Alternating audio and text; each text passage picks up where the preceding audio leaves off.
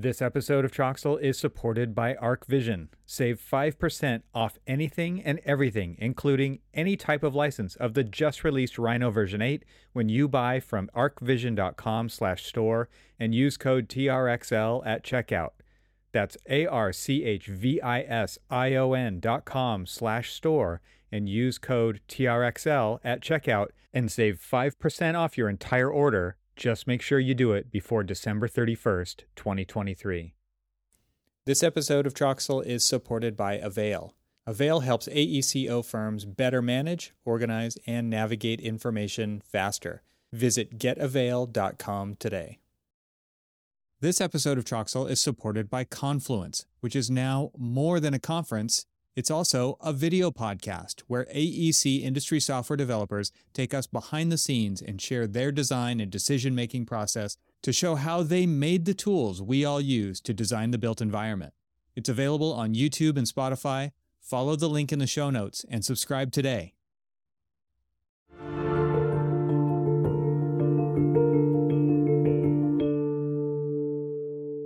Welcome to the podcast. I'm Evan Troxel.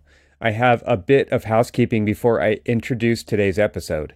The Troxel podcast, I'm now collecting feedback. Whether you have general feedback or episode-specific feedback, you can click the link in the show notes, or you can head over to trxl.co/feedback. It's my goal to continually progress what I'm doing, and I fully recognize that I'm not the only one with good ideas around here. So if you have something constructive that you think will help, please do so at trxl.co/feedback. And again, that link is in the episode's show notes as well. On another note, it was absolutely amazing to see so many great people from the AEC Tech universe and beyond at this year's Autodesk University. Look for a blog post with selfies with previous guests of the show, including the guest in today's episode. So, in this episode, I welcome Marty Rozmanith, the co-founder and chief technology officer at Schema. Marty is an entrepreneur and building design and construction professional with a 30-plus year career in transforming the building industry. As co-founder and chief technology officer at Schema, Marty leads the team developing the Schema software suite, the world's first BIM knowledge reuse engine. Marty's career is a solid mix of technology startups and global software behemoths that give him a unique perspective on the AEC industry. He spent 5 years in professional practice before specializing in AEC software, and he was recruited out of Autodesk to join the startup company called Charles River Software, which became ultimately Revit Technology Corporation. Marty is best known for his role leading the requirements team for the Revit product. When Autodesk acquired Revit in 2002, Marty spent several more years at Autodesk before going out on his own once again to create companies that address modular and sustainable buildings. And before joining Schema, he spent 10 years at Dassault Systems as Global Sales Director and Strategy Director for AEC. His work applying modular approaches and digital twins in AEC has been published in the Wall Street Journal, Forbes magazine, and other professional journals. Marty not only holds a Bachelor of Architectural Engineering from Penn State, he also has an MBA from Boston University. In this episode, Marty takes us on his incredible journey through the world of AEC tech, from self-taught programming skills to pioneering the use of 3D and AutoCAD in the early days, to Revit, then post-Autodesk at Dassault Systems, and beyond. Marty shares unexpected twists and turns that shaped his career with the common thread of always trying to better connect design to construction. Listen in as we explore the fascinating path that led Marty to where he is today and what challenges he's got his sights set on solving for our industry with his latest venture, Schema. So, without further ado, I bring you Marty Rozmanith.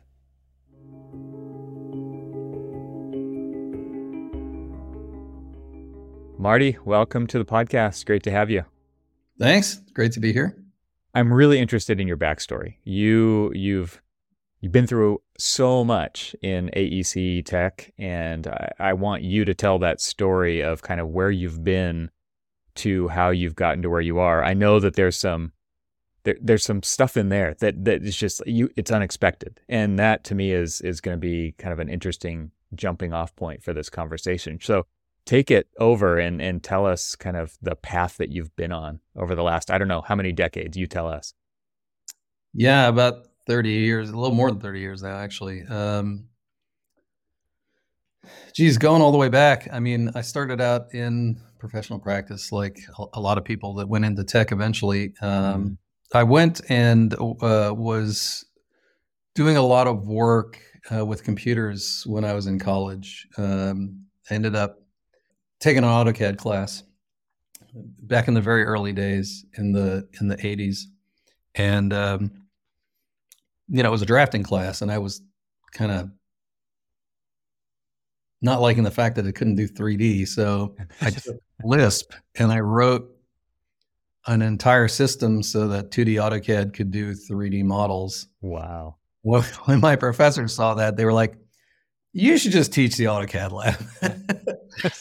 So that's kind of how I got into tech in this world. And but of course, I was just a college student who didn't really know anything about professional practice. And so after I got out of school, I graduated into a recession, which is not uncommon. I know so many people who graduate into recessions and had to do creative things. So I ended up moving to California, where I went to work for a very small architecture firm, where I had told them all about my CAD proficiency, but a lot of what they did was hand drafting. So I got to draft on vellum and do all those things that old school guys did when you first started out in design.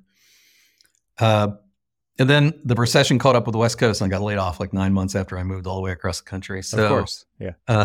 So I ended up deciding that I would try to tap some contacts from Penn State, where I had graduated, and a lot of them were in the Bay Area. So I just started reaching out to people, and I landed a job up in San Francisco, which happened to be a happy accident, since that's where the nucleus of tech was in the late 80s, early 90s. And so I started working for an architecture firm up there, and did work on architecture practice and also in structural engineering. And it got to the point where I had worked for a couple firms. I'd been in professional practice about 5 years. Got to know people in the Bay Area. I ended up being one of the co-chairs of the computer forum for the AIA San Francisco chapter. We would have a graphics exhibit every year.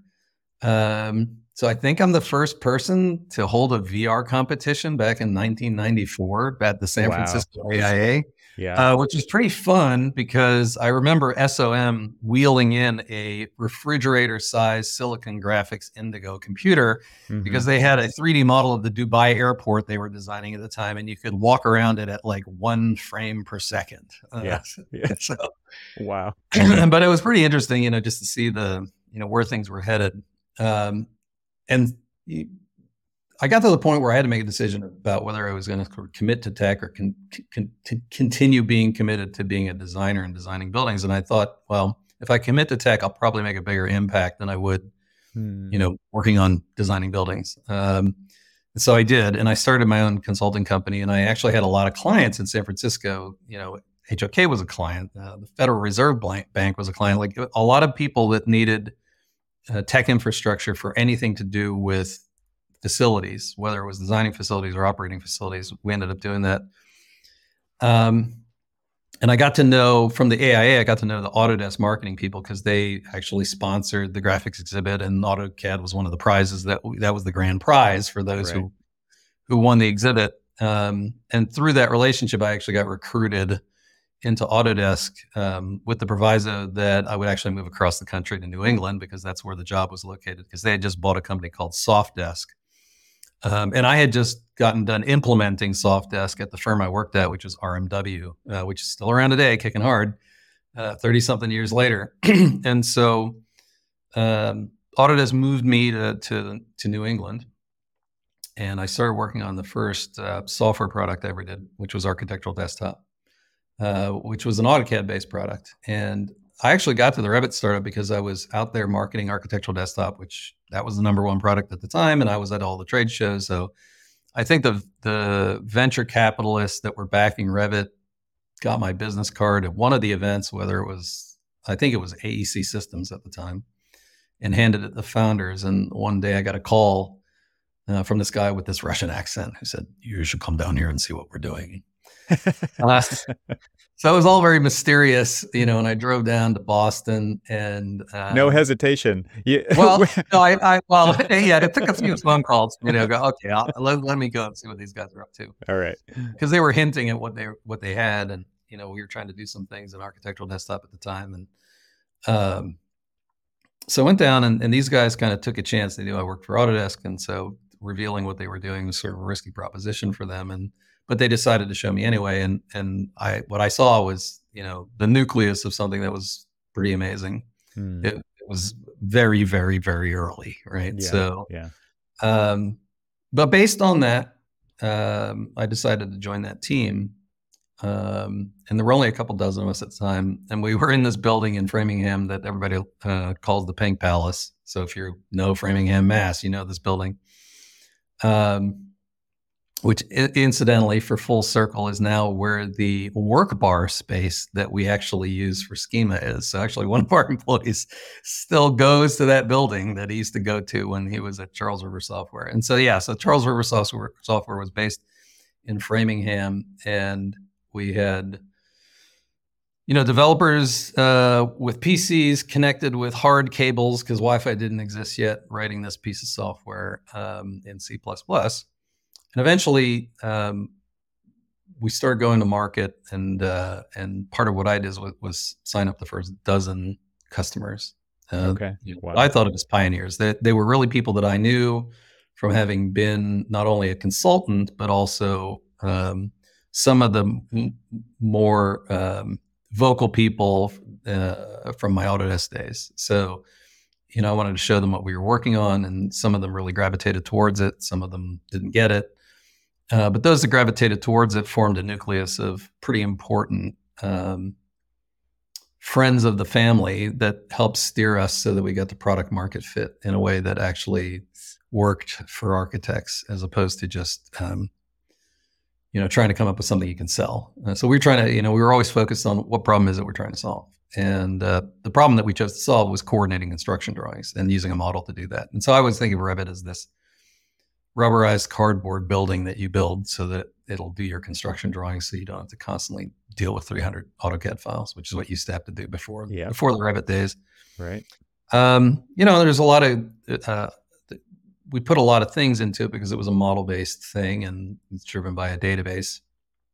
That said, for the time we wrote it, that database is a big fat file that sits in a Microsoft file system, so it's not something that's served in a client-server database. And it's obviously an old piece of software at this point, even though it's still kicking hard, producing lots of deliverables for people that they're getting paid on projects with. Right. But, after, so we had a very aggressive marketing VP, who was the guy who had to market Lotus Notes against Microsoft. So he was just, he knew all the guerrilla tactics, and he pulled them all out of his bag all the time. It was a lot of fun learning guerrilla marketing tactics from this guy, because he would pull any punches.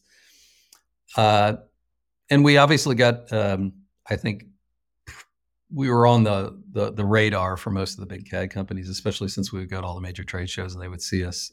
We weren't shy. We spent VC money and got huge booths right next to the big players. And that's how you did it back in those days. Today it's a little bit different, although we are rebooting a few of the Revit playbook steps, like the pioneer customers that form the nucleus of your product feedback. And then eventually what we did at Revit, which we're doing now, is that first dozen or so pioneer,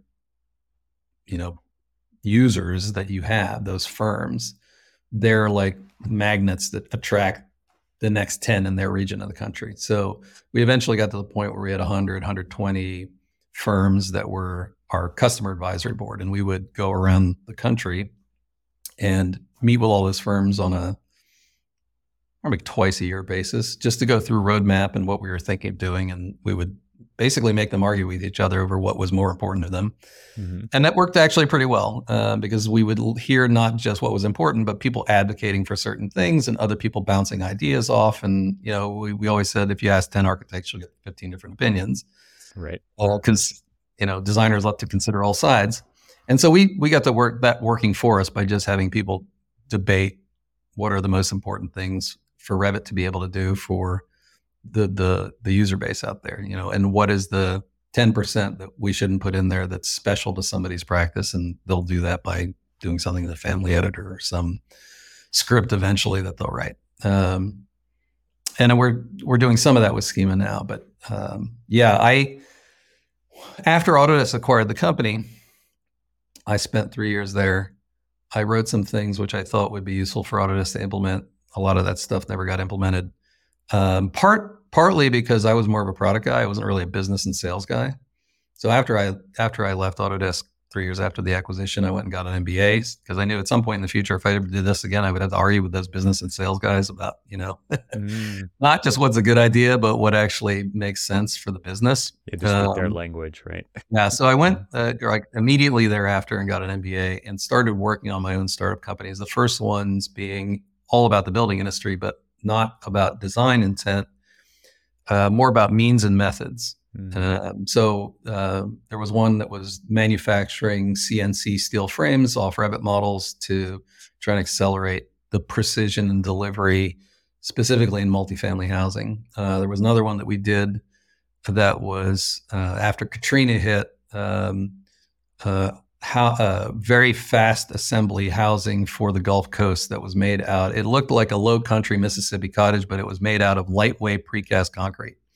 And we physically tested it to 160 mile an hour winds. So there's a prototype still sitting there somewhere in Pascagoula, Mississippi, actually. And, it's been hit by like 25 hurricanes and it still looks like at this point. Amazing. It's the actual most amazing building I've probably ever put out, but not many people know about it. And a lot of startups like that. Some of them worked, some of them didn't work. Not all of them were in AEC. I did a couple SaaS products that were just general consumer SaaS products in web publishing and some other stuff, where I got to learn about running a company, making payroll, general marketing and sales, that sort of stuff. And then finally got to the point where I just decided I want to go back into AEC, partly because I knew that Revit would need several years just to kind of get on its feet. And then I just took a look around the industry and thought, okay, where could I make impact now that several years have passed? And so I started looking at the various players, and I thought actually Dassault Systems had some pretty good technology that they had developed. Obviously, the big product everybody knows there is CATIA, and the other one's SolidWorks. So those are all modeling products, but they actually had quite a large tech stack that's used in aerospace and automotive industries. And given the fact that I had been in some manufacturing startups, I thought, all right, well, if I have to figure out, how to apply some technology and some work practices from manufacturing to construction, Dassault Systems is probably a pretty good place to do it. So I went and spent 10 years at Dassault Systems kind of advocating DFMA and productizing and industrializing construction to make it more efficient. And that whole thing about trying to connect design to construction is something I've been doing ever since I was in college. I wrote my thesis paper at Penn State back in '89 on a system to connect design and construction. I came across it in my basement the other day. Wow, that's cool. And so there are some of my colleagues who refer to this as a disease. Like, we've just been at this for so many decades, we can't leave it alone now. And that's kind of how I am about it. Are you planning on getting software before the year ends? Maybe you need to use your budget in 2023 or want to upgrade to something new, like the just released Rhino version 8. Rhino 8 introduces amazing new tools for architectural design. One standout feature is the push-pull tools, which are incredibly powerful and even work on curved surfaces. The new inset command and auto C-plane tools enhance the architectural modeling experience. There are also new features like auto-updating clipping section drawings, shrink wrap, which is amazing for 3D printing, and new display types, including a fast and beautiful built-in render engine. Rhino also now supports new Grasshopper data types, and bonus, upgrades from any older version of Rhino are currently 33% off for a limited time. By purchasing anything at arcvision.com/store and using the code TRXL at checkout, you can not only support Troxel, but you'll also get 5% off your order. ArcVision is an authorized reseller of Rhino, SketchUp, Enscape, V-Ray, and more. So whether you're a student, an individual practitioner, or part of a firm with multiple licenses, If you're looking to buy architectural software before the end of 2023, visit arcvision.com/store and use code TRXL at checkout and save 5% off your order. The link will also be in the show notes. Wow. There's so much there. I kind of want to go back to the beginning for a moment because you wrote your own 3D modeling Lisp routines for AutoCAD. Where did that come from? Like what? Because they don't teach C++ or Lisp in architecture school, right? And so obviously you're self-starting. And so I'm just wondering, like, why did you decide to do that in the very beginning? And how did you decide? Yeah. How did you accomplish that? So I wasn't in an architecture program. I was in an architectural engineering program at Penn State. And so you're pretty technical when you're in that program. But the, computers in that program, these are, this is 80s. So I think ETABS existed. So you used it for structural simulation, but there wasn't really, other than general drafting software that people use for mechanical CAD, there wasn't anything specifically dedicated to AEC at the time. And so I was actually trying to rationalize a project that was a multifamily residential project that somebody I knew was working on, and it was all to do with roof slopes and stuff. And so I just said, how can I make this do it? I wrote my first computer program in middle school.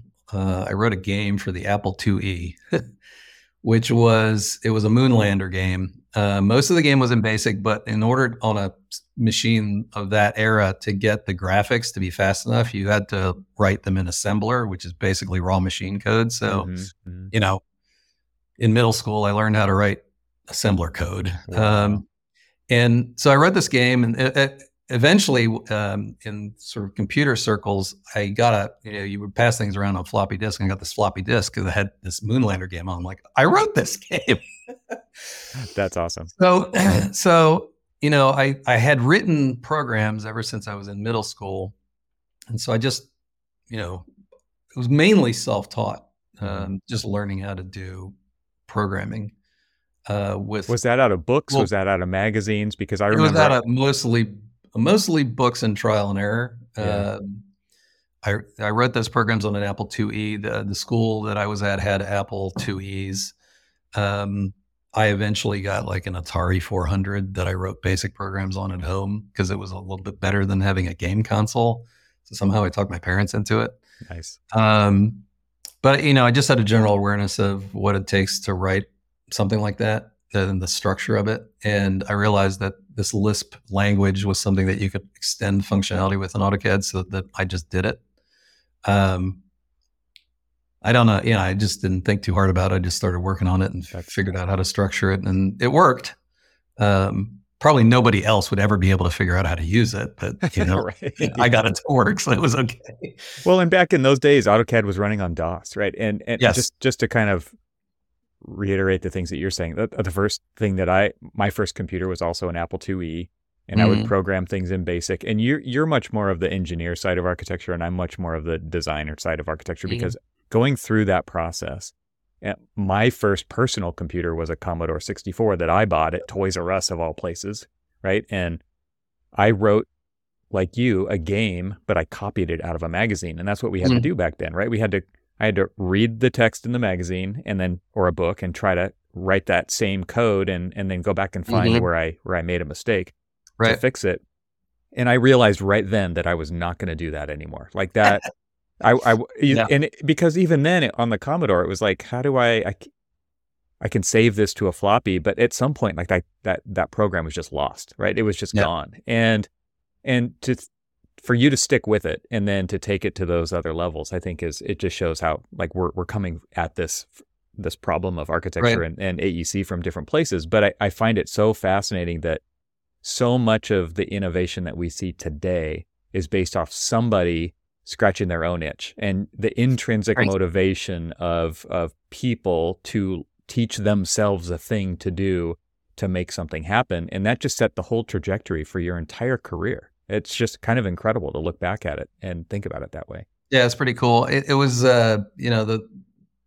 it's also just being given the opportunity to do some practical applications so that you have some confidence. Like my mother at the time was a dentist, and she had this crazy thing where she had these file drawers full of like index cards where her staff had to figure out, all right, months from now, we have to send this person a reminder to come in and get their teeth cleaned, right? Yeah. And I'm like, that's such an easy problem to solve for a computer. You know, you don't need an army of people sorting through index cards every week trying to figure out who the hell they should mail things to. Mm-hmm. So I actually took the Atari 400 and I wrote her a database program that would manage the entire like process of essentially scheduling people 6 months out to do this, and then basically printing all the labels that they could just use to stick on a postcard to send it to the person. And so, you know, when you get the opportunity to do some practical application of just some strange, weird skill that you have as a computer nerd, and you actually see that it, you know, all of a sudden, like these 10 people actually made their job easier. Yeah. It's very encouraging.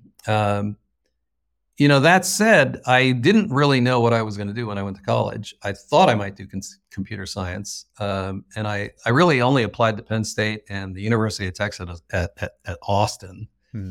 And UT lost my application. I was like, well, they don't have a good database if they lost my application.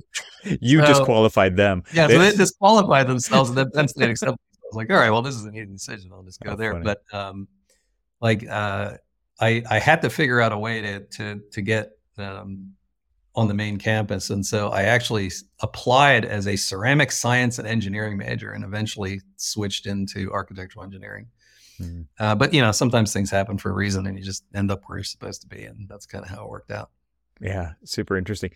What you talked about, that the 10 people who found value in the thing that you did, and that still drives people today in AEC who are writing Grasshopper scripts, right, for their own studio. Yeah, exactly. And it's Dynamo and Grasshopper and, you know, the visual coding, no code kind of tools that people now have access to, very different, obviously, than what we had growing up from a programming standpoint. But that people still enjoy experiencing that exact scenario. And that's still what drives a lot of innovation in AEC. It's actually pretty incredible that thread is still alive very well. Yeah,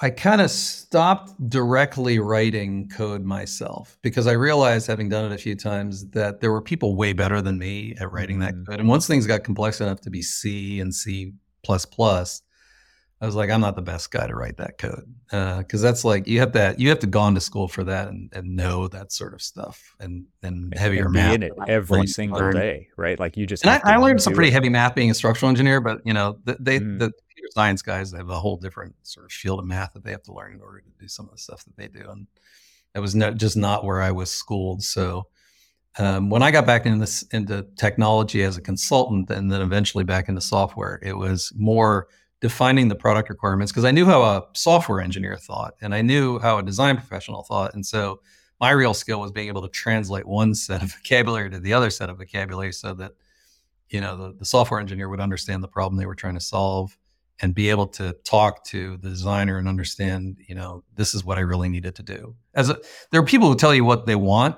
but your job is to figure out what it is they actually need. Because, you know, what was it? Henry Ford said, if I asked people what they wanted, they would have said a faster horse, right? Yeah. So the art of it is understanding how to take the input and then morph it into determining what the actual underlying needs and root causes of that request are, so that you can then turn that into something. I'm interested in the Charles River early Revit days, just from the standpoint of like, what were you inspired by? Because I know there was a few other, or maybe just a couple others, BIM tools at that point, but was it really, I mean, did you have the foresight to kind of understand what the potential of what you were doing was? And were there other examples, or were you really just solving the customer's problems, trying to pull that out of them to define what the things were that they actually needed to practice efficiently? I thought what we did at Architectural Desktop was quite a significant development in software, because we got away from lines, arcs, and circles, and we had objects that were actually representing real world things as far as wall door window. Yeah. The thing about that software, that it was pretty limited by the infrastructure of AutoCAD that it was built on. So the software R&D team did as great of a job as it could by building this entire infrastructure called Object ARX that would enable these things to work, but it was purely speaking kind of clunky. And the workflow of AutoCAD, where you had to basically do one floor at a time in files that, there was an entire XREF structure around that, meant that you had to do a lot of pre-planning before you ever did any design work. And so one of the things I recognized when I saw Revit was that entire presupposition of having to do things one floor at a time and having an XREF structure and all those things that were sort of the computer-esque side of using an AutoCAD-based solutions didn't exist in Revit because it was just a clean page rewrite of a building modeler. And in fact, the branding of Revit was not BIM. BIM was something Autodesk invented as a marketing concept, but the branding of Revit was the world's first parametric building modeler. And what parametric meant was something up for debate. Parametric, in our view, was the change engine that allowed it to coordinate construction drawings, whereas most people now think of parametric in terms of shape generation like Grasshopper or Dynamo or things like that. But they're both valid definitions of parametric, but the Revit parametric engine has more to do around coordinating sheets than it does geometry. And of course, after I left, I think the people who became product managers, who were all very interested in shape generation, put those sorts of things in there because the market wanted it. So now Revit does both. It does shape generation and the coordination of sheets. But in the early days, the first part was that you could design a building and you didn't have to pre-plan how you were going to organize the data just to make the computer serve your purpose. That was the first thing I saw. The second thing, which was my real big concern, because I was working at that point for the number one product, being pretty well paid and having, 50,000 users, was how is this small team, who obviously have some bright people, not just going to get crushed by a behemoth like Autodesk. And it was the CEO that they had just hired said to me, big companies are just structurally incapable of doing certain things, right? We're going to outrun them because we can just develop faster, which is exactly basically what happened. It was that you didn't have to support the legacy infrastructure of a solution that was driving whatever, $1 billion of revenue, $500 million of revenue. And so you could just move a lot faster because you didn't have any of those considerations to deal with. And so I just learned a lot about startup companies from the original Revit founding team. It was a fantastic team, not just the R&D team that wrote the code, but the client support team and the marketing team and the sales team and the executive leadership team. It was just an entirely fantastic team on all sides. It was a great place to learn about it. And what year was that? I mean, this is like pre-Revit 1.0? Yeah, I joined in the summer of 1999. Okay. Wow. And I was employee 26, and I think Dave Lamont was employee number 25, who was the CEO. So, and the two founders, Leonid and Erwin, they had started the year before with a space above a pizza shop. So I wasn't in the space above the pizza shop. I didn't quite even know where that was, but we were in the Pink Palace in Framingham. And then we soon moved to Waltham after that because we started hiring people really fast. Because once the customers started showing up, then you have to respond. You got to deliver. It just to put this in context from my point of view, I graduated college in '97, and so I had used AutoCAD release 12 or 14 maybe, and 3D face commands to learn 3D modeling, and we actually had a Form Z lab. So that was where I was. I wasn't in the building information modeling database world at all. It was still very much file based. And this whole XREF thing that you're talking about, like the whole point of that is so that multiple people can work on a project at the same time, right? Right. Because of course you could CAD the whole thing in one file if you wanted to lose it all at once, I guess. But the whole point of that was so that you could have the elevations over here and the plans over here and the sections over here, and people in the office could be working on those. And I guess assembling the sheets happened via this really cool dynamic system of XREFs. And so there was like that AutoCAD world. And then to me, it was very separate working in 3D. Yeah, the two were very separate. You had designers who worked in 3D modeling-ish Right, stuff, like Form Z, and then you had production people who made the drawings that they got paid for. And that took a lot of planning. You had a CAD manager, right, who figured out how the whole thing had to hang together. Right. And every job had a job captain who just figured out what is the sheet set and what do we have to do from a file standpoint to make that sheet set plot at the end of the day on a plotter, right?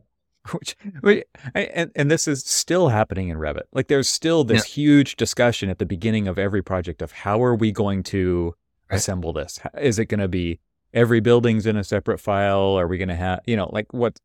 There's still a lot of time spent trying to figure that out. And I know this is something that you guys are going to be solving as well, because this has, the thinking has shifted in that, like, this isn't the kind of thing we should be spending a ton of time on every single project still, hours and hours, and then switching it sometimes midstream because something changes on the project.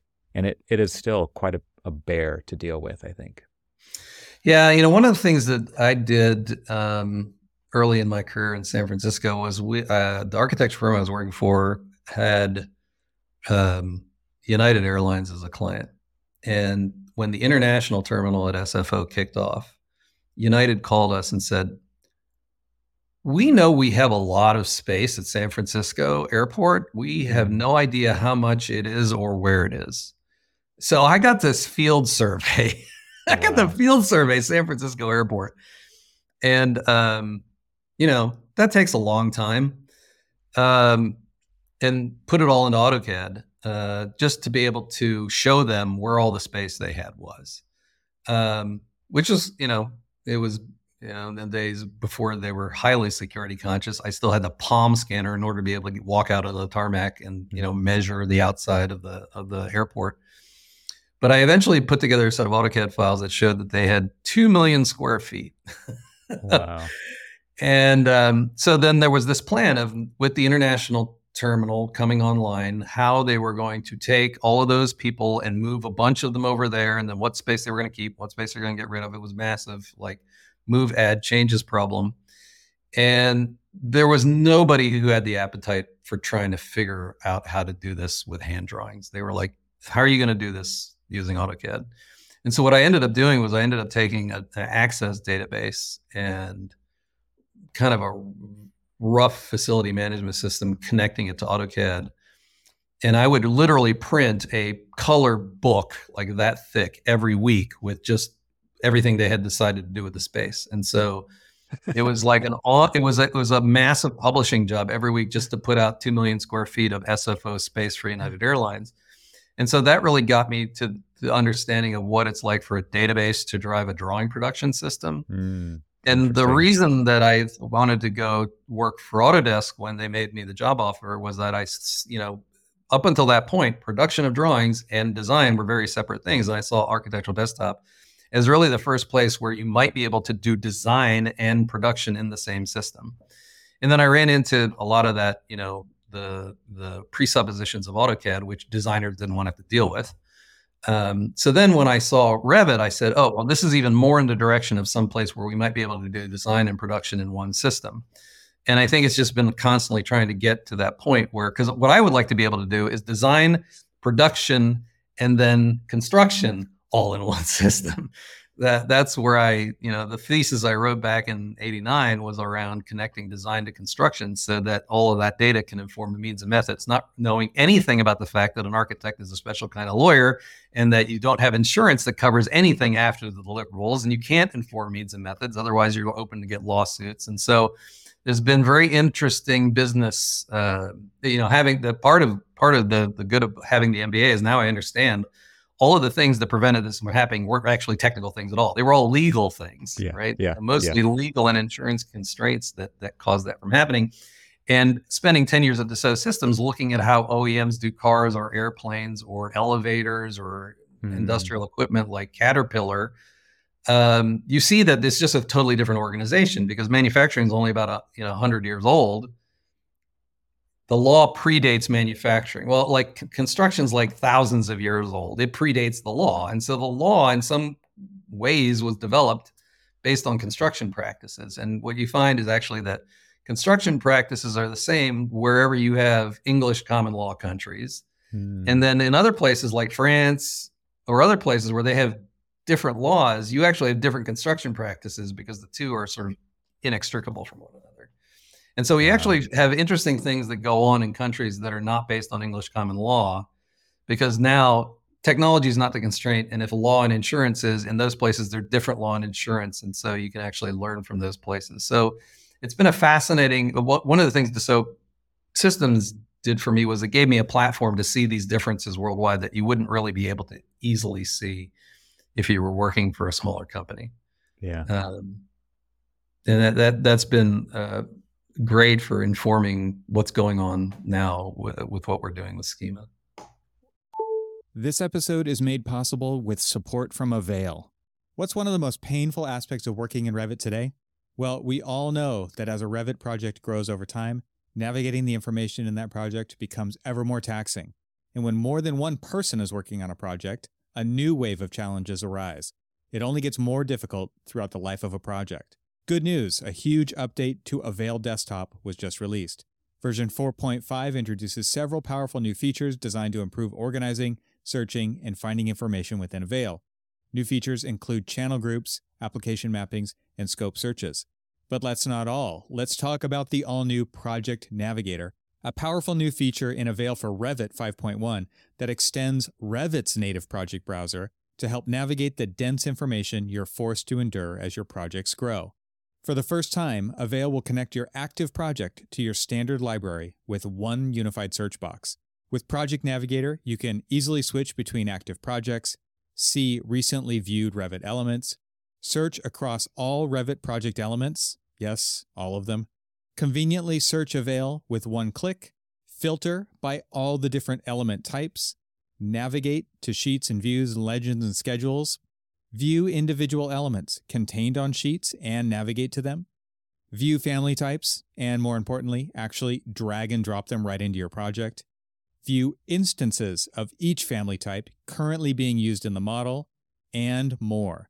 To read all about the new features and see a video of them in action, visit getavail.com. There you'll find a features pull-down menu, and you can look at all of the different features, including the new Project Navigator. Once again, that's getavail.com, and look in the bar across the top for that features pull-down menu. Thank you to Avail for supporting this episode of Troxel. Friend of the show, Clifton Harness from TestFit, he said, if you want to be innovative in architecture or in technology, he said, you start with the OAC contract, right? Start with the owner-architect agreement, because so much of what we do is based on that, and there's only so much we can do because of that, right? I think that what you're saying is right in line with that, and it's incredible. Insurance, law, contracts, like all of these things, permitting agencies, it's still based on printing. It's still based on that PDF. Right. It's based on the artifact. Yep. And this is one of the things I learned from having tried these manufacturing companies and seeing how the OEMs do it from my time at Dassault, is that in every other industry other than construction, there are process engineers who have process diagrams of the way things happen at an automotive manufacturer or at an aircraft manufacturer. Sure. And in fact, those process engineers have conventions just like other professionals, and they compare their process diagrams to other people's process diagrams. And eventually, after 20 years, the industry comes up with a best practices process diagram for standard operating procedure for an automotive plant or an aircraft plant or whatever. So you can literally go to a consultant and say, what is the best practice process for an aircraft? And they can tell you. Yeah. And nobody in AEC can. Nope. I'm probably one of the only people who's ever tried to diagram using BPMN5 the design and construction process. And it's an impossible problem, because what happens is every project's different. Depending, if you're doing a hospital, you've got medical gas consultants and you've got a whole bunch of piping that doesn't exist in any other building. And so the scope is totally different. If I'm doing an airport, I've got a baggage handling consultant who knows all about conveying systems, and those are all completely different. And so the scope, the contract, and the team changes depending on the type of project, and the process changes with the team. Right. And so it's very, very difficult to use any process-based system like PLM in manufacturing to try and manage the construction process, because that's just not how it's organized. And part of what I learned from comparing the two is that really what AEC is organized around is artifacts. Architects will make an artifact and then they'll go back and say, what worked, what didn't work. Okay, on the next one, let's not do this. Let's do this instead. And then they learn from artifact to artifact, which is we're literally directly implementing that into Schema, where you take the old Revit stuff that just been sitting there doing nothing, and we learn from that and put it into the new project. So it's just a lot easier to use.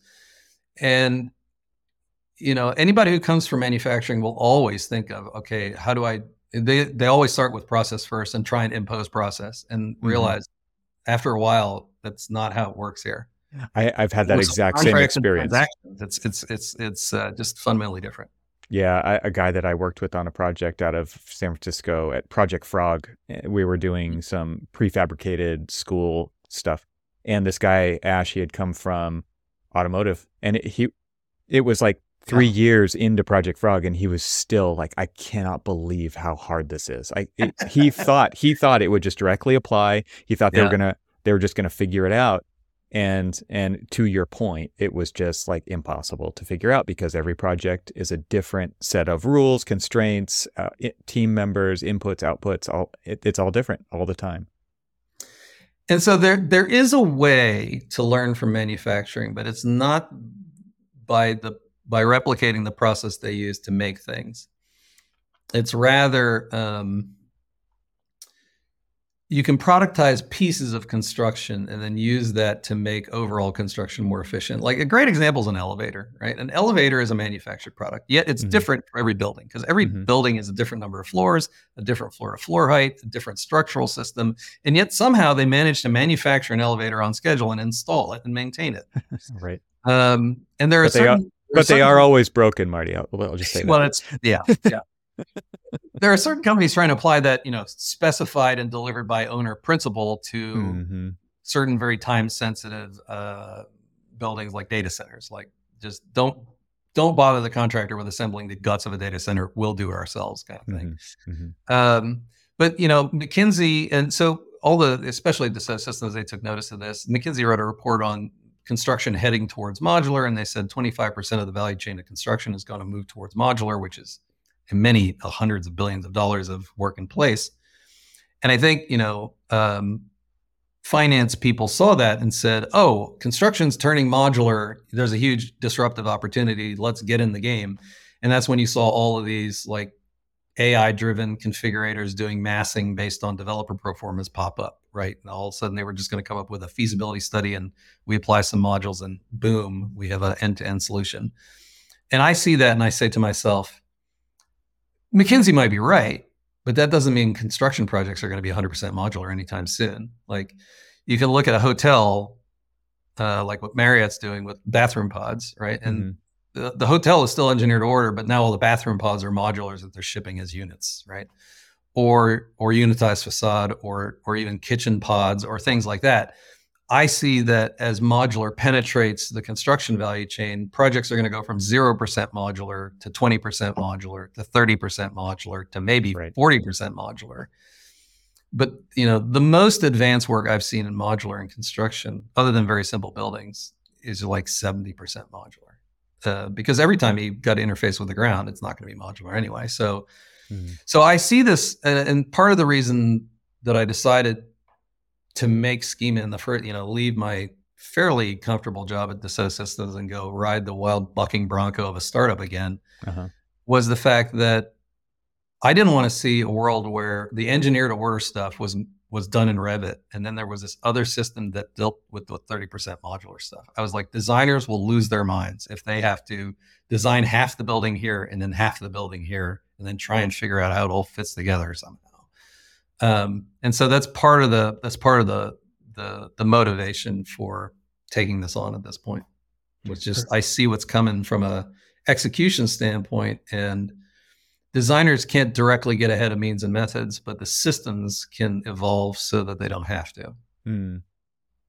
The perfect segue. It's time to stop burying the lead and talk about Schema here. So by the time this episode comes out, it will have been November 1st. It'll be past your release date. So give us an idea of what Schema is. So like just let's start on the outside and work our way in. Yep. Tell us what Schema is. You mentioned that you've moved from Dassault into Schema, and you didn't think that you would get back on the wild bucking bronco. So tell us kind of what was the spark there, and what is so exciting about the work that you're doing now? What's the potential here? Yeah, so I guess I'll tell you how I became aware of the technology team. So these guys in Eastern Europe had written this really bunch of prototype code libraries for doing modular residential production. And so they had written configurators, different types of configurators. They had written some for apartment buildings, some of them for mass timber office buildings, some of them for parking garages. They had they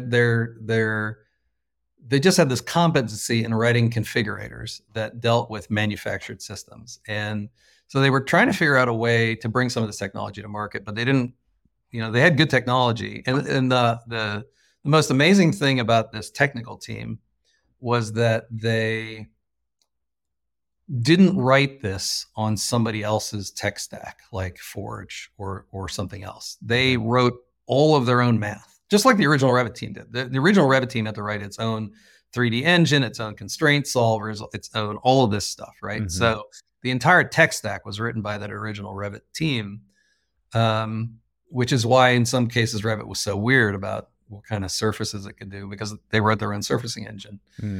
And so this team wrote all of its own tech stack, and they decided that the ultimate manifestation of the tech stack was these configurators.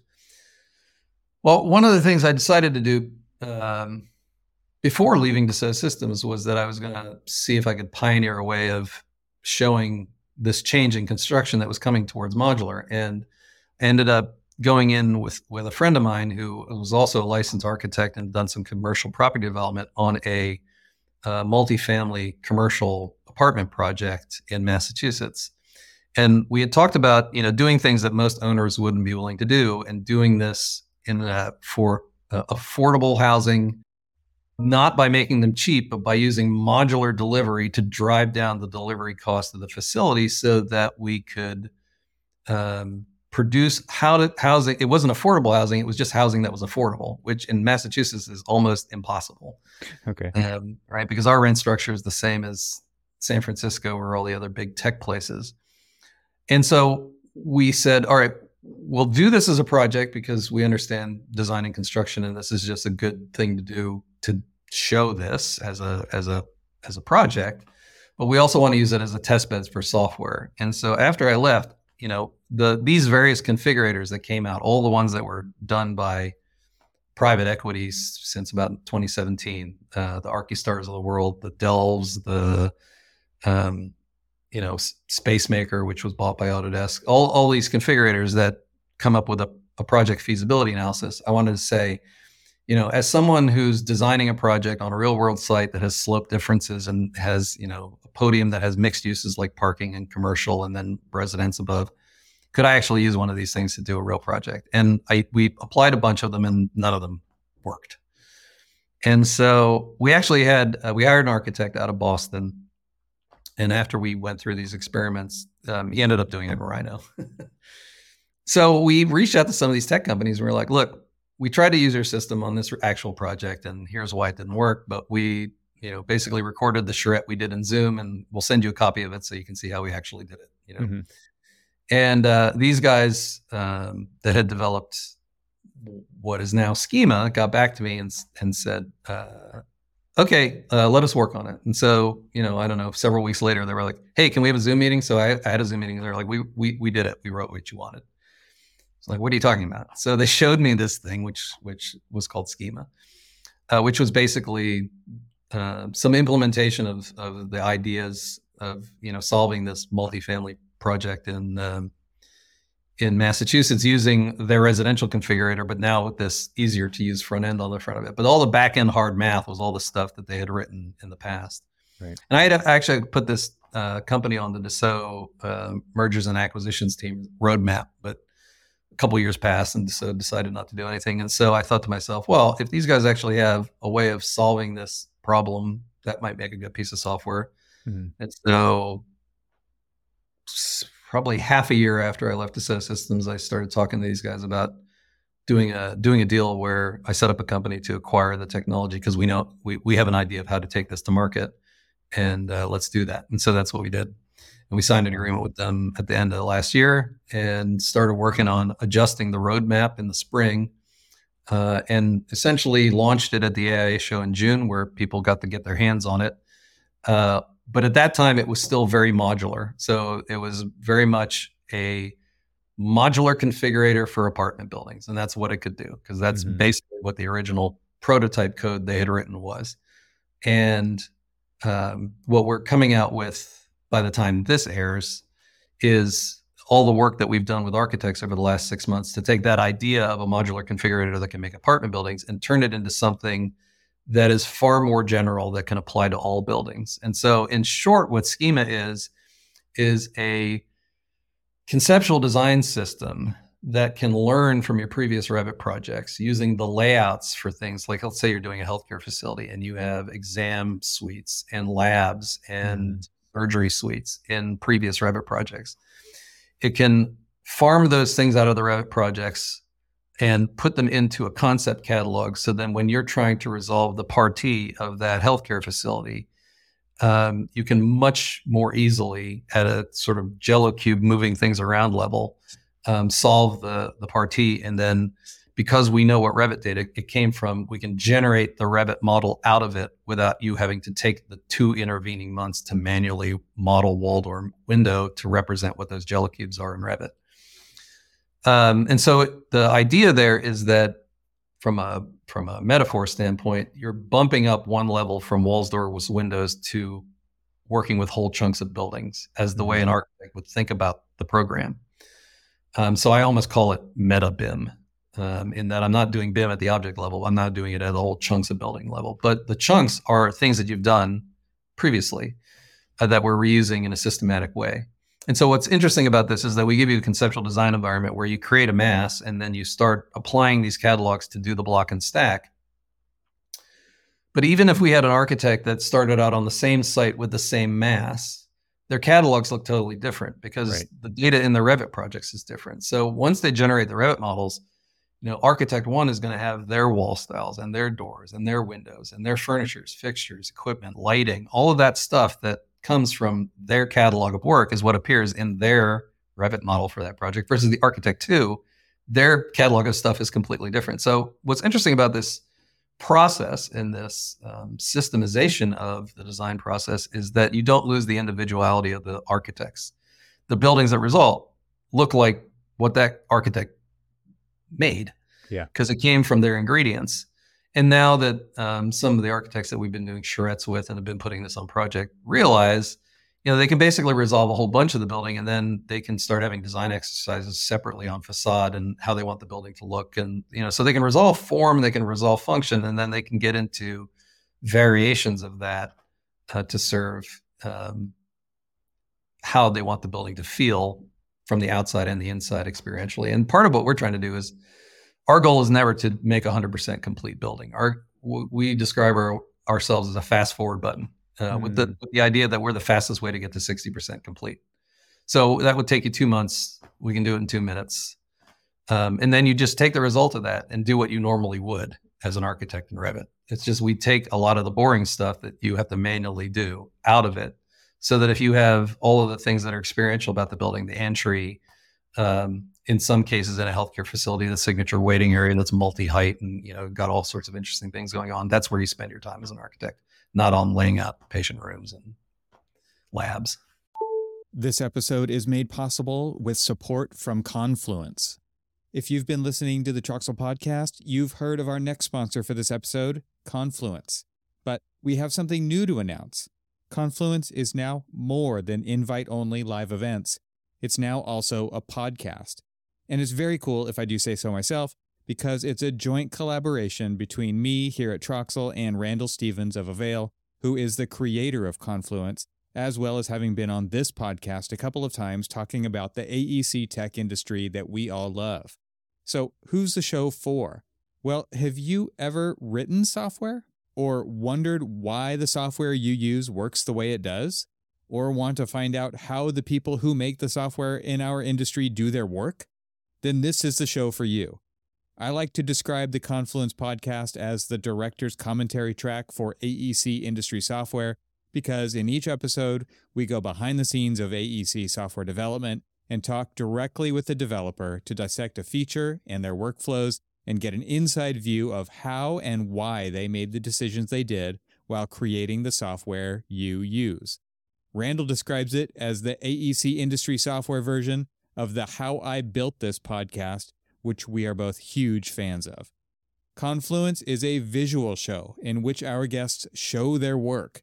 We think you're really going to like it, and we already have a few episodes out for you to watch. You can find it on YouTube and Spotify right now. Just search for Confluence Podcast on those platforms, or click the direct links I've put in the show notes for this episode.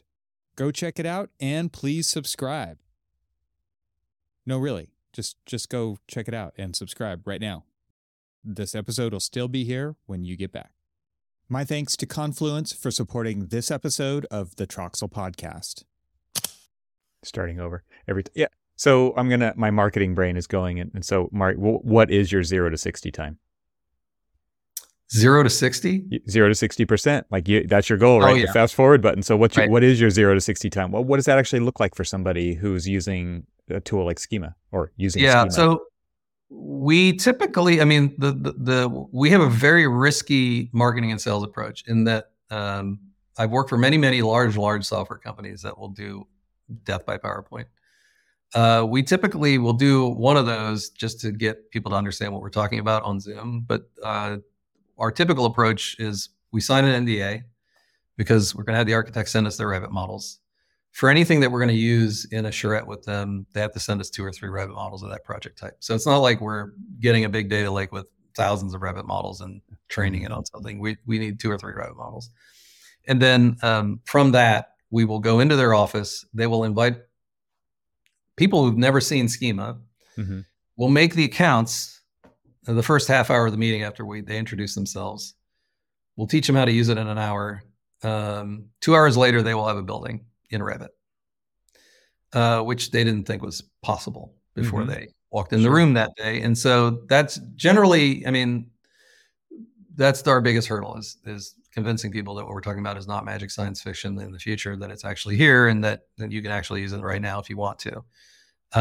So our 0 to 60 time is about 3 hours. Wow.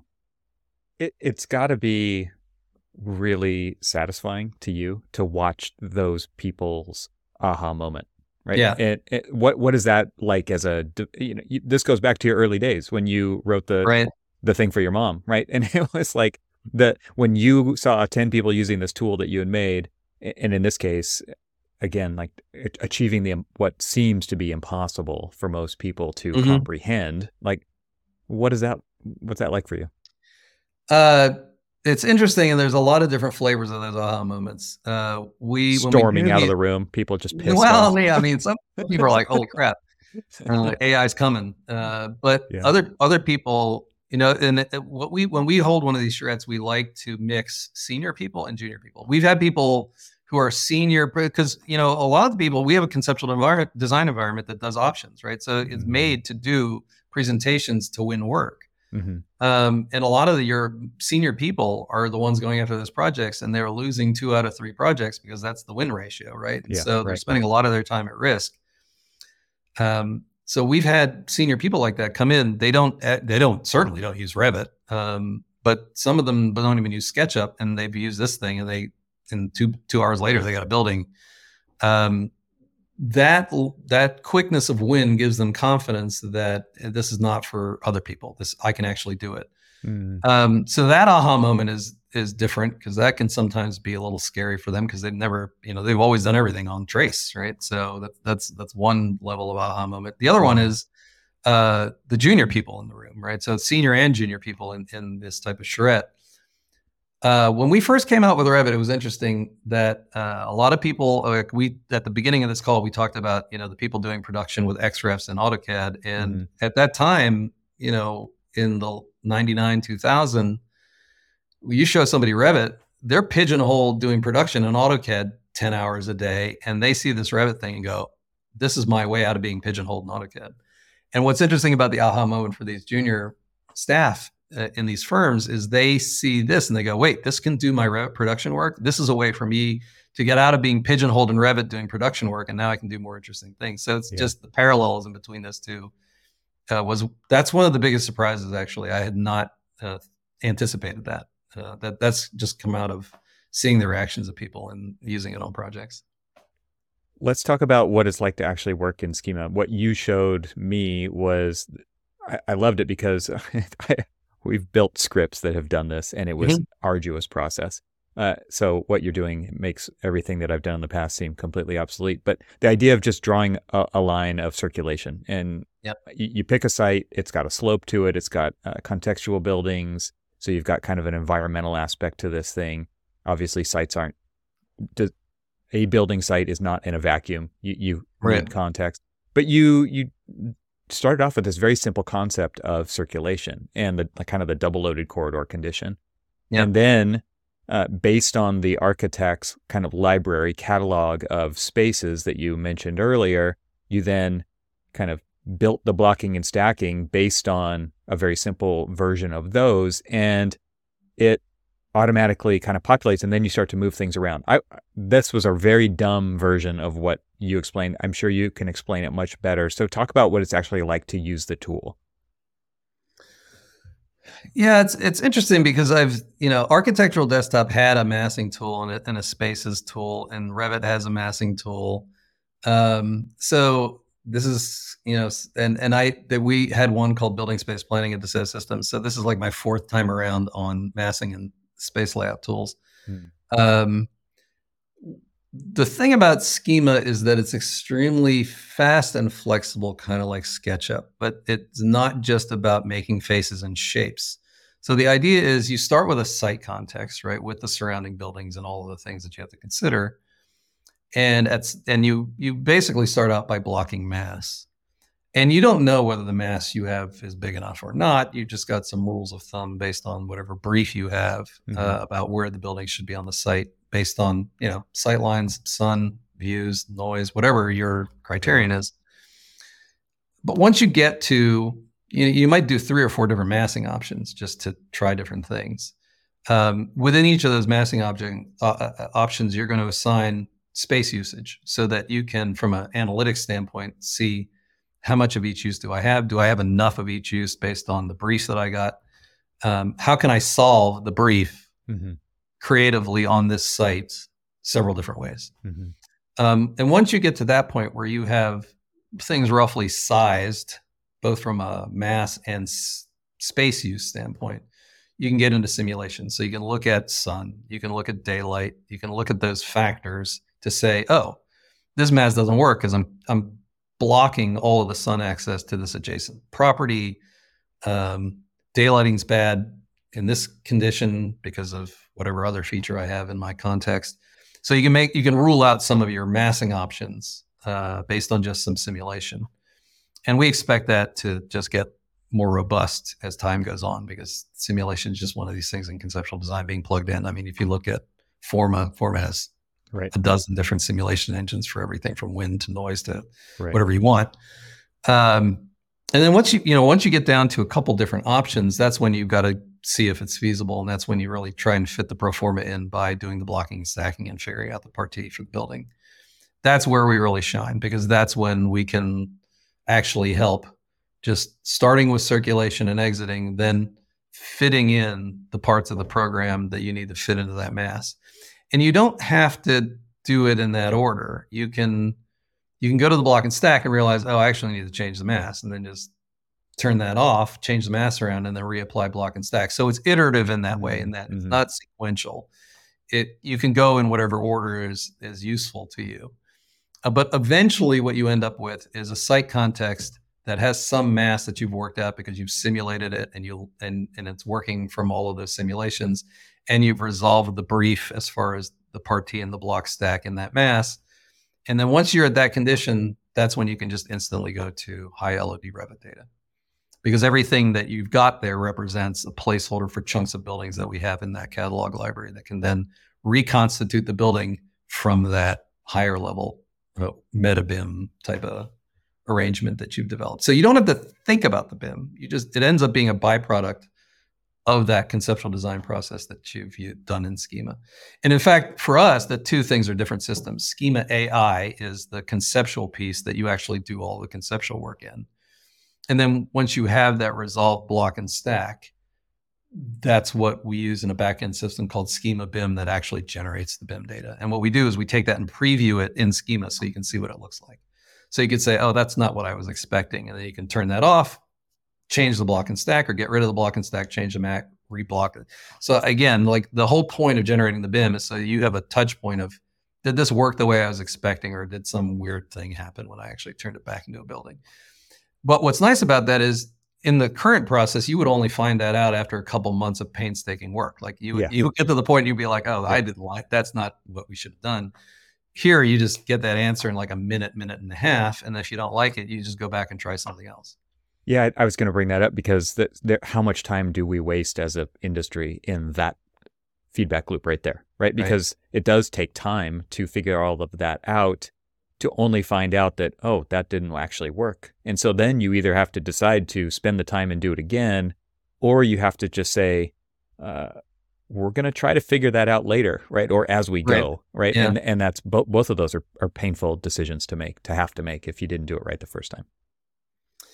Yeah, and I mean, design is an iterative process, so you're going to go through that. It's just what is the easiest way to get to the best answer, you know? Yeah. So that's what we're trying to deliver in this. And I honestly believe in two things with software, and that this is always applied for any software I've ever done.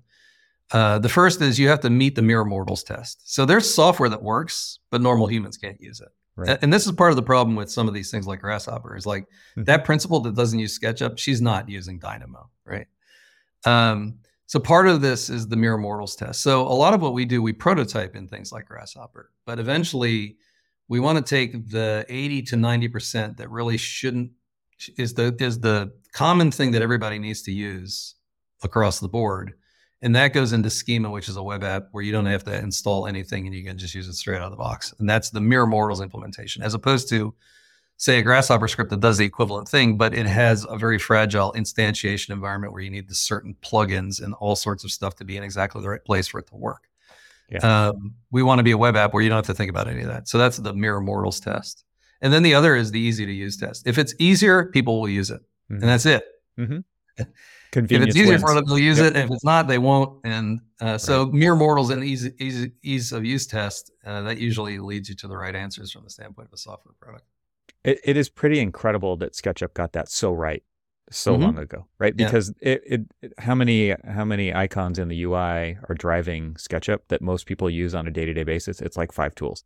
And those are the ones that are right there and easy to use, and is, of course, this is why it won so big in the industry. So it's kind of refreshing to hear that, because software is powerful, but if most people can't use it, then it's not going to get adopted. And I think this is the hurdle that we have to overcome as an industry, which is the ever increasing gap between innovation and adoption, right? Yeah. Adoption is so difficult. I've led digital practice at a large firm, and adoption is so hard because the deadline of the current project is the only thing that matters to most people. And so when do I have time to learn? When do I have time to try a new tool that maybe or maybe isn't going to work?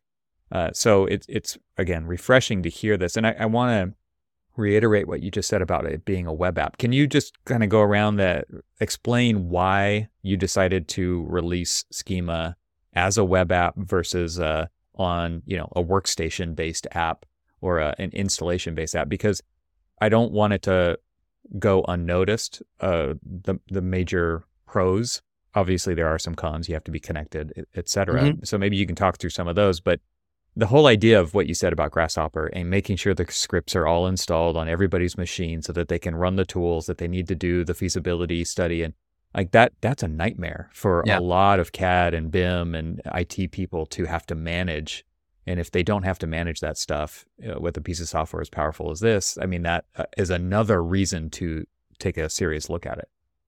Yeah, we're not saying that people shouldn't do that, because they get a lot of value from making something that 10 people find useful.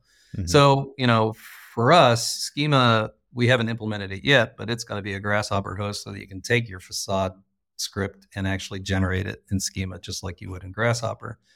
But for the 80% of the stuff that everybody needs to be able to use out of the box, that'll just be native in Schema so that people don't have to understand how to instantiate it or what they need to do to get it to start. So I'm not sure if that answered your question. Well, just the cloud-based aspect of it. Yeah, so cloud-based aspect. Why did you decide to go down that road? Well, I think just because everything's headed there. By doing this as a web app, if my goal is to connect design to construction, it's very difficult to do that in desktop-based software, right? Mm-hmm. Because I see a future where we have an ecosystem of connected web apps that use web services to talk to each other. We've done a few of those things just in Schema already, just to show this way. As opposed to, and I'm not against platforms. Dassault is a very powerful platform. Autodesk is a very powerful platform. But the idea of a platform as the guardian of your data is one approach to putting things on the web. The other is that you've got a series of apps, kind of like a peer-to-peer, where they can talk to each other. And that's basically what we're doing. So we've, for instance, on some of the simulation, we've done an integration with Cove Tool because people are used to some of the Cove Tool daylighting UIs and some of the other things that Cove Tool does. So we just did a direct Schema to Cove Tool integration. We're generating architectural BIM data, but when you move from, say, fully modular solutions like what we had done previously to things that combine engineer to order normal construction with modular pieces, you need primary frame again, right, to hold things up. So we've done some work with Thornton Tomasetti to take the block and stack cubes that generate the architectural scope in Revit to their asterisk product that generates the structural scope BIM model at high LOD, so that we can generate both and that they actually come out pre-coordinated. And then from those two models, we can generate, using other AI vendors, MEP systems that are also pre-coordinated with the architecture and structure. So I see that the ecosystem of connected web apps is going to be able to solve things that have not been solvable in the desktop environment. Mm-hmm. And that there's going to be so much value unlocked from that it'll be a massive structural advantage for those that are participating in that way. And eventually, if you really want to impact construction, you have to impact the actual construction delivery process. So, starting from procurement all the way to how things get sourced and made and delivered and installed on site. So, to some extent, we'll systemize the front end of that so that people can take advantage of that and systematize the back end. We might also end up systematizing some of the back end things like procurement, and possibly even doing revenue share with designers so that they get some of the benefits of having done the modeling work without having to take on the liability of the means and method risks that they can't do because of insurance. So by doing this on the web, you open up a number of interesting business opportunities and models that just are not feasible with desktop software. And just thinking about it from a development standpoint and releasing tools and bug fixes and updates, and how great is it when it's so transparent that I don't even have to think about clicking a button that might nuke my project. I mean, you take on that liability as the company, I guess, but just that the new tools, it's always running on the most current version. This is also another nightmare for BIM managers around the world, right? Which is how long do we keep it in that version? Is everybody on that version? And just the amount of communication that has to happen around those kind of decisions is incredible and complete waste when you look at it from the big picture. What's interesting, the other thing about this is it's interesting that this learns from your previous Revit projects, but once you have it in a Schema catalog, you don't have to think about Revit versions anymore. Interesting. That might make life a little easier. One of the things that you showed was and you talked about it here, is this idea of these catalog items getting plugged into the Schema model. Right. How squishy are they? Because one of the questions I'm sure people have floating around in their mind is, different depth to width ratios, and if the schema model is one thing, but my catalog item is another, how does it adjust Right. for that? So when we talk about the catalog, we're talking about knowledge encapsulated in a Revit artifact from a previous project. So, if I think about CAD, like AutoCAD, that's data, lines, arcs, and circles. Mm-hmm. Then it goes data, information, knowledge, wisdom. So data is lines, arcs, and circles. Information is objects, walls, doors, windows. That's why it's building information modeling. Mm-hmm. And we're bumping it up to knowledge. So the knowledge is encapsulated with how that surgery suite was laid out, or how that exam suite is laid out. And we're pulling that into a concept catalog and schema. And then the main part of what is so big about the release that we're putting out in November is that, you lay out the circulation and the exiting, and then you can lay out things that are regular size based on what you previously did, but you will have leftover spaces that aren't the same size and shape. And what schema understands how to do is take the logic of the layout that it has in the catalog and morph it into the target size and shape, respecting minimum, maximum distances and target areas to give you a workable layout. Now you can come back and edit it all in Revit after the fact, because it's all native Revit stuff that you can edit. But the whole point about taking data, which represents knowledge over decades, and reusing it in a systematic fashion so that it's much faster to get to a resolved design, is the main thing about the catalog. And so, people might ask, who are, Revit users, is there a family editor for the catalog? Yeah, it's called Revit. Whatever you put in Revit, you can put into the catalog. It's just a matter of that's the way it works. So, people that have been using this on projects at some of our early firms, they realize, oh, well, if I want actually standards of quality in my architecture practice around sustainable materials in the projects, I can just do that by loading them into the catalogs that people use. And then by default, it'll be the easiest thing for them to do is just use that. And it's the opposite of the garbage in, garbage out. If I want great stuff coming out the back, I put great stuff into the catalog, and then great stuff comes out the back on all the projects. So firm principles that our technology leaders are thinking about it that way is that they have the opportunity to enforce quality and sustainability through this catalog mechanism, which is a lever that they haven't had in the past. Not only that, it's a lot of some of these artifacts were done by senior designers who aren't at the firm anymore. So you can't go ask them how to lay out that surgery suite, but here you have 10 of them that have been sitting on a file server somewhere for 10 years. Right. And now you get to leverage it and look at it in a new context of design for a new facility, and then sit down with our architect and say, is this a good layout? Is this a bad layout? How would we do this differently? And then you can go back and update it in the catalog and then use it all. It's a way of systematically improving your future projects by harvesting what you have on current and previous projects. So is that what people shift to? There's people who are, like you said, going to be disrupted in their normal 2-hour or 2-month long CD drawing phase, or end of DD, beginning of CD. So if that's gone, that amount of time is gone, and the people aren't needed to do that because the tool's doing it for you. What are people shifting to? What do you think about that?